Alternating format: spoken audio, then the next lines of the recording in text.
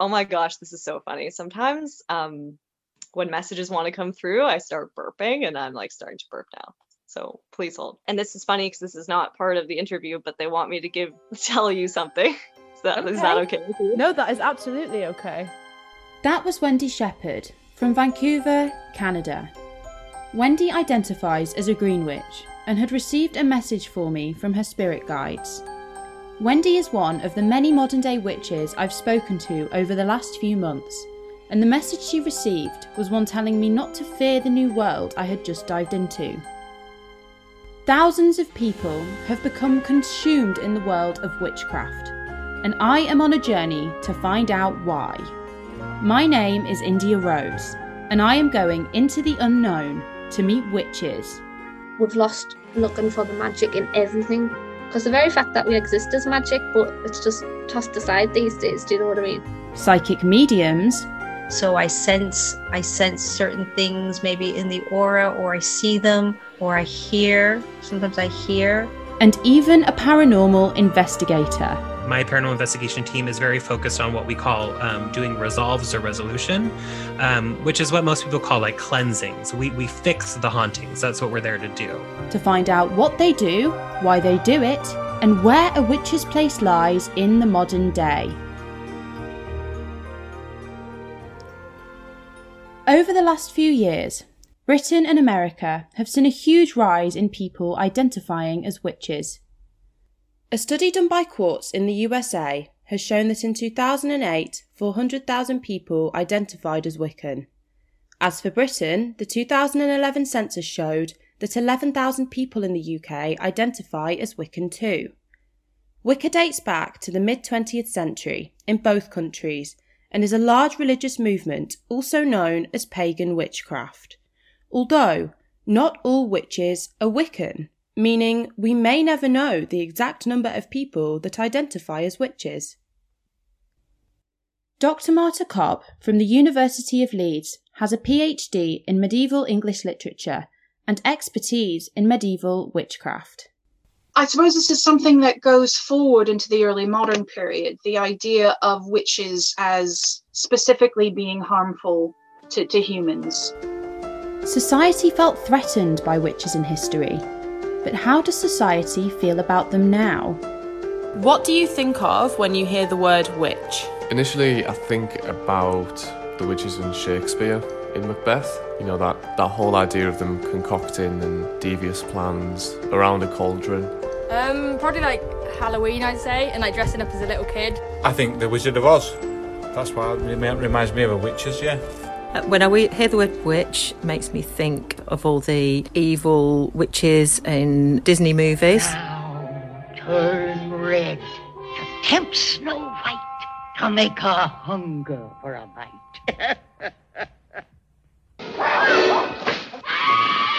You cursed brat! Look what you've done! I'm melting! Melting! I'm just saying you might want to rethink the stereotype before someone turns you into a toad. And while you're at it, why don't you try removing that broomstick from your... If I see one more idiot that thinks witches are all hairy moles and rotten teeth... Excuse me, do you have any candy corn? Oh, look at you. It seems that society still associates witches with fantasy movies and evil stereotypes. But how do witches identify themselves? Shannon Pearl is a musician from Sunderland and identifies as an eclectic witch. Well, there is absolutely millions of different types of witches you could be. I think everybody is a bit of a witch, but just don't know it. I didn't used to identify as a witch per se. I didn't use that term until recently. But I'm more of an eclectic witch. So that means I'll pick and choose what I like from different aspects of all of witchcraft and use what's comfortable to me, sort of thing. Because there is a lot of roads you could go down, and some of them are quite specific in which way you're supposed to practice or certain things you can't do. So I just like to simplify it, and whatever I feel is right for me, then I'll use it in my practices. Eclectic witches are almost always non-religious. However, there are different types of witches that combine both religion and witchcraft, like Joshua Cross. Joshua is from Oregon in the USA and is a practitioner of folk magic. Witchcraft has kind of become this huge umbrella term that's kind of encompassed all spiritual practices these days. My particular kind of slice of it is something that we call folk magic. And folk magic is essentially the magic of the people. And all countries have it, all cultures have it. My particular brand of it is Mexican American or North American in general. So I practice something that we call American Brujeria, which is kind of the Mexican American version of the folk magic of people who have immigrated from Mexico into the United States. Sometimes people call this work hechiceria, which is kind of Spanish for sorcery. But essentially what my practice looks like is, it looks like Catholicism is what it looks like. And I identify as a Catholic, which freaks people out. The reason that Josh feels people are surprised that he is Catholic is because usually witchcraft links in with paganism. Yet I've found along my journey that when it all comes together, most witches practice the same kinds of magic, no matter where they lie on religion. Dr. Marta Cobb explained to me how witchcraft pulled together with religion in medieval times. I think most religions that I have any understanding of have some scope for magical practice. So if you think about Europe, you have whatever beliefs there are in Christianity, and you do have some magical events happening, especially in the Old Testament. You'd have through the Greco-Roman heritage, you'd have that sort of concept of magic as well. So, you have witches and powerful sorceresses in Greek mythology. Rome had a concept of witchcraft. And then I suppose you would also have whatever local traditions you would have in Europe as well. So I suppose we've got to see this as a sort of synthesis of these different beliefs sort of being pulled together. Every single witch I have spoken to has had one thing in common: using sage and other natural herbs for cleansing their environment. And so I asked Shannon to show me how it's done. Also, this is what it looks like when it's alight. It's a nice smolder. It smells unreal because there's lavender and mint in there. I like the smell factor. That's why I put them in. So you'll just literally circulate all around your room. And I like to just say, bad vibes be gone, good vibes come along. And that's all I say. Do all the way around the house. This may sound very stereotypical in a sense, but are a potion something that you create? Potions, I like to call them potions because you just instantly think of like a steamy vial of green sparkly liquid, don't you? I grew up with all the fairy tales and watching the witches on there and loving it. But real potions in real life are actually quite normal. They're quite mundane, and you can use things that you have in your kitchen cupboard. Like, it's nothing special unless you want it to be. For me, potions, I make potions most of the time. It's more like smoothies, what I put special intentions into. So say I wanted to be energized, I'd use specific herbs that I've grown myself specifically for that and put it in. And then you've got a little thing what you say when you stir it a certain way, and boom, it's a potion.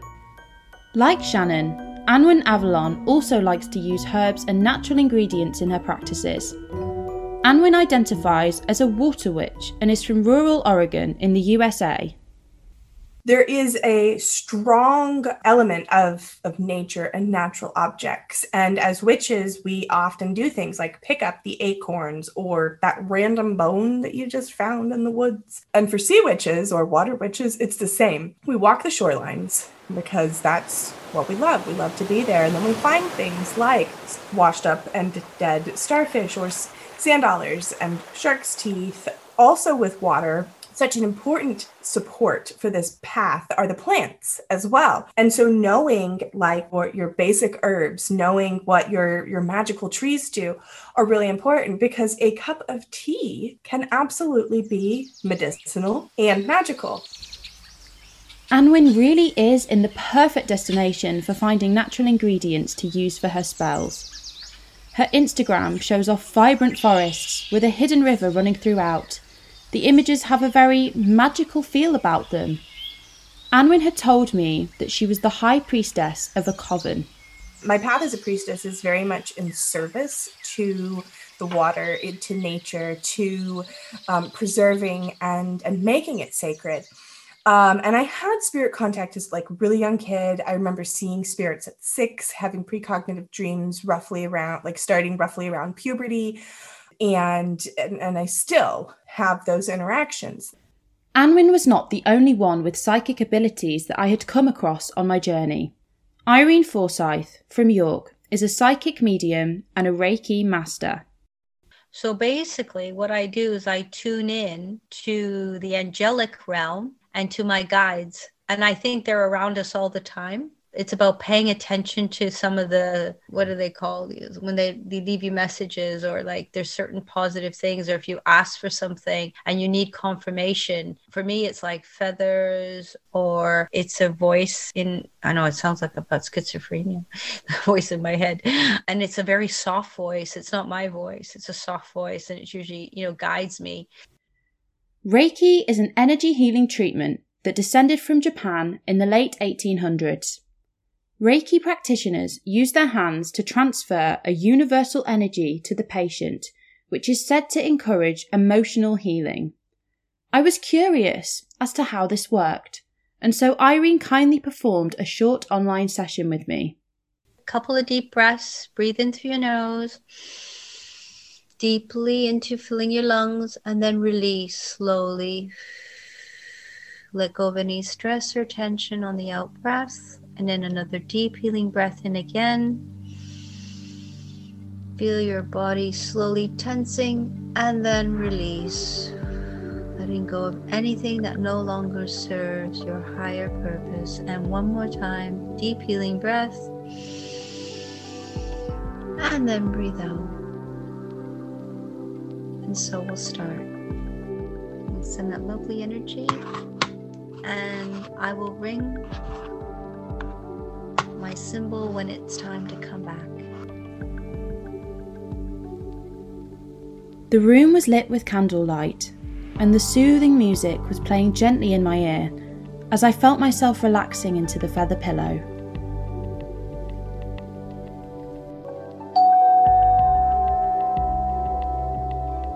Welcome back. Thank you.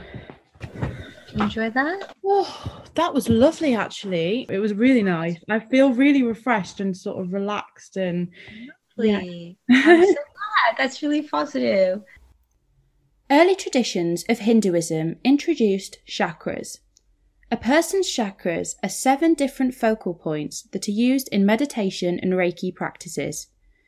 Irene told me what she saw in mine throughout our Reiki session. So we have 7 chakras, major ones, but we have lots of little ones, and these are like end centers. Like they're Sanskrit from India. Yeah, so they're energy centers, and each of them hold emotions and certain things about our lives. So the root chakra is about survival. It's about family, home, money. But when I see red, I think of that. But I also think of love and passion. I think of passion. And I thought, okay, well, lots of passion happening, right? She's really excited about whatever subject she's doing, which is really great. So I saw some of those because I also saw a deep fuchsia pink. So I thought, okay, it's all wrapped up in that. And then within I swear, less than a minute, it turned all blue, bright blue. And I was like, wow, when I see that, that's really intuitive. That's like people who really can sense and feel things. So I thought, okay, I'll write that down, deepest blue, because usually that's the color of our third eye. But when I looked at your third eye, it was a different color. It was green. And I think it's green because you're healing it still. You're trying to trust your sixth sense, and you don't always. So it's just healing it right now. So I thought, oh, that's okay. That's good. That's better than it being anything else. So I don't mind. Irene continued to tell me about spirit animals and my energy, and everything she said seemed to make sense. Overall, the Reiki session had made me feel relaxed and focused on my journey ahead. But I've been fed a lot of information, and Irene's judgment about trusting my sixth sense wasn't wrong. I was suspicious, and something that Dr. Marta Cobbard said was an interesting thought.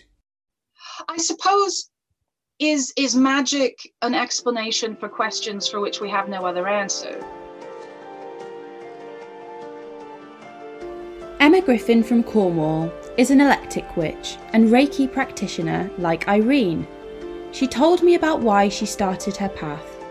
I've been brought up like this, so my mum was a witch, so it's always been normal. She sort of didn't really show any spells or anything. It was very private. She had different things that she liked, and then when I was about 18, I was told I wouldn't be able to have children by a tarot reader, which made me panic.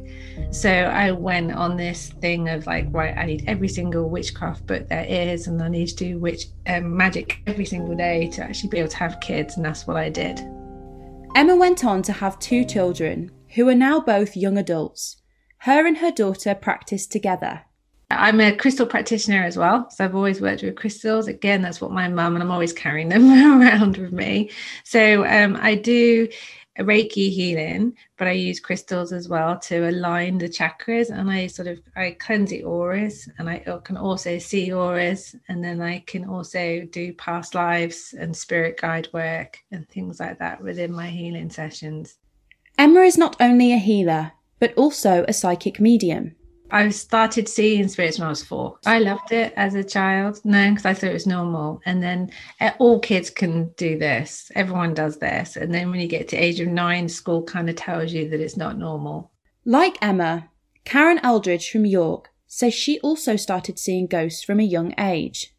Because I first started seeing ghosts, I must have been about 5 that I can remember. And I used to have this man. He used to come and stand in my bedroom doorway, this Chinese man. I was absolutely terrified at the time. I can still see I can close my eyes and still visualise his face now. And he used to stand there, just come and stand there and stare. Never used to say anything, never used to do anything, just used to stand and stare. Karen identifies as an eclectic witch and believes that her abilities run in the family. I think I actually probably was open to the energies before then, because my mum used to say to me, I used to talk to people who used to come in the room, and I used to sit and talk. I used to be jabbering away and talking to people, and she'd come in and think, who are you talking to? But my mum also had gifts as well. My mum would never have an open fire. She used to see things in the open fire, and when we were little and we lived in Germany, she scared the life out of my dad. My dad used to say she was weird.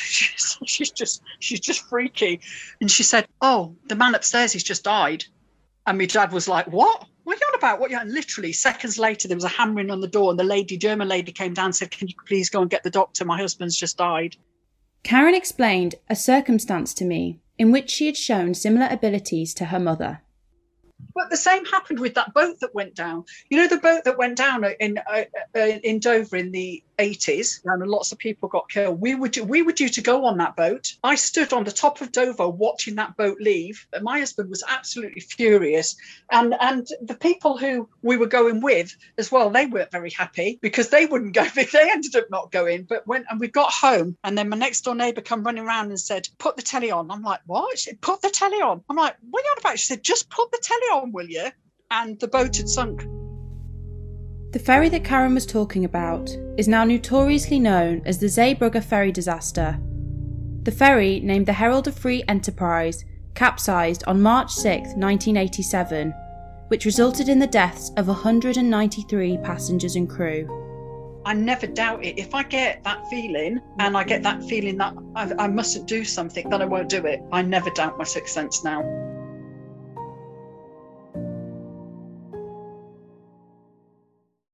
Karen, Emma, Shannon and Josh all come from families who have practiced in the craft in the past, but Arya Ravenswood from York stumbled into witchcraft in a different way, through what she calls initiation. I had an occult initiation, which was about 15 years ago. When I got initiated, that sort of gift got passed to me. And it's known as passing the lamp in occult societies, particularly amongst the Freemasons, where someone very old and sort of sage that's about to die usually passes their sort of magical information onto a young apprentice. Although Arya's journey into the craft was a little different, her practices were similar to others. Generally, when it comes to spells, you start to realise that people all want the same things, which are like money, love, or health. And witches generally sort of practice around these things, other than if you go into black magic and people want a curse, which I don't do that. But those are sort of the main sort of spells that there are out there. Joshua Cross from Oregon in the US doesn't practice black magic himself, but his job is to send the negative energies on their way as a paranormal investigator. I'm the weird kind of spooky one on the team. And so anytime there's something scary, like they're like, cool, so we're going to send Josh down. And I'm like, awesome, thanks. I've worked on cases before where the clients have had recorded video of the oldest male in the house jumping from a second-story balcony. They had a split level in their home, and they have it on video of him jumping from the second-story balcony down to the first floor, in which he then runs on all fours into the kitchen and opens the fridge and begins to eat raw hamburger out of the fridge. And what was interesting about this case was he did not believe that these nighttime disturbances were happening. They talked to him in the morning and be like, bro, you did this thing last night. And he's like, no, I didn't. Go away. So that's why they started recording it. This wasn't the only story Josh told me. Some sounded so scary, he almost had me running for the hills. I wanted to know how him and his team finished the job. So normally it depends on kind of what the entity is that I'm working with.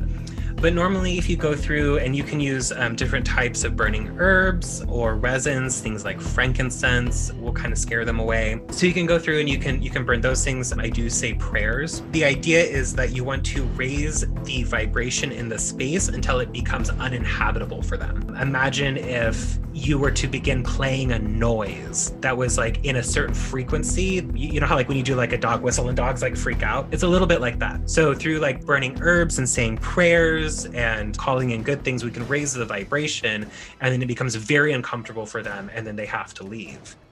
Many of the people I have encountered along my journey have told me that anyone can be a witch. Some of them even offer witchcraft classes. However, Josh doesn't seem to feel the same way. You have people who are like born witches, people who are like meant to do this, and you have people who kind of later decided that maybe it was neat and decided to then become witches. We have kind of two different species there. I'm not necessarily comfortable saying that one is better than the other or whatever, but they are definitely different. And the people who I've met who are kind of born witches all had this very intense sense of urgency around it, that if they didn't, it was a matter of life or death. I felt that if I didn't tap into this, that I would then be ignoring my purpose here.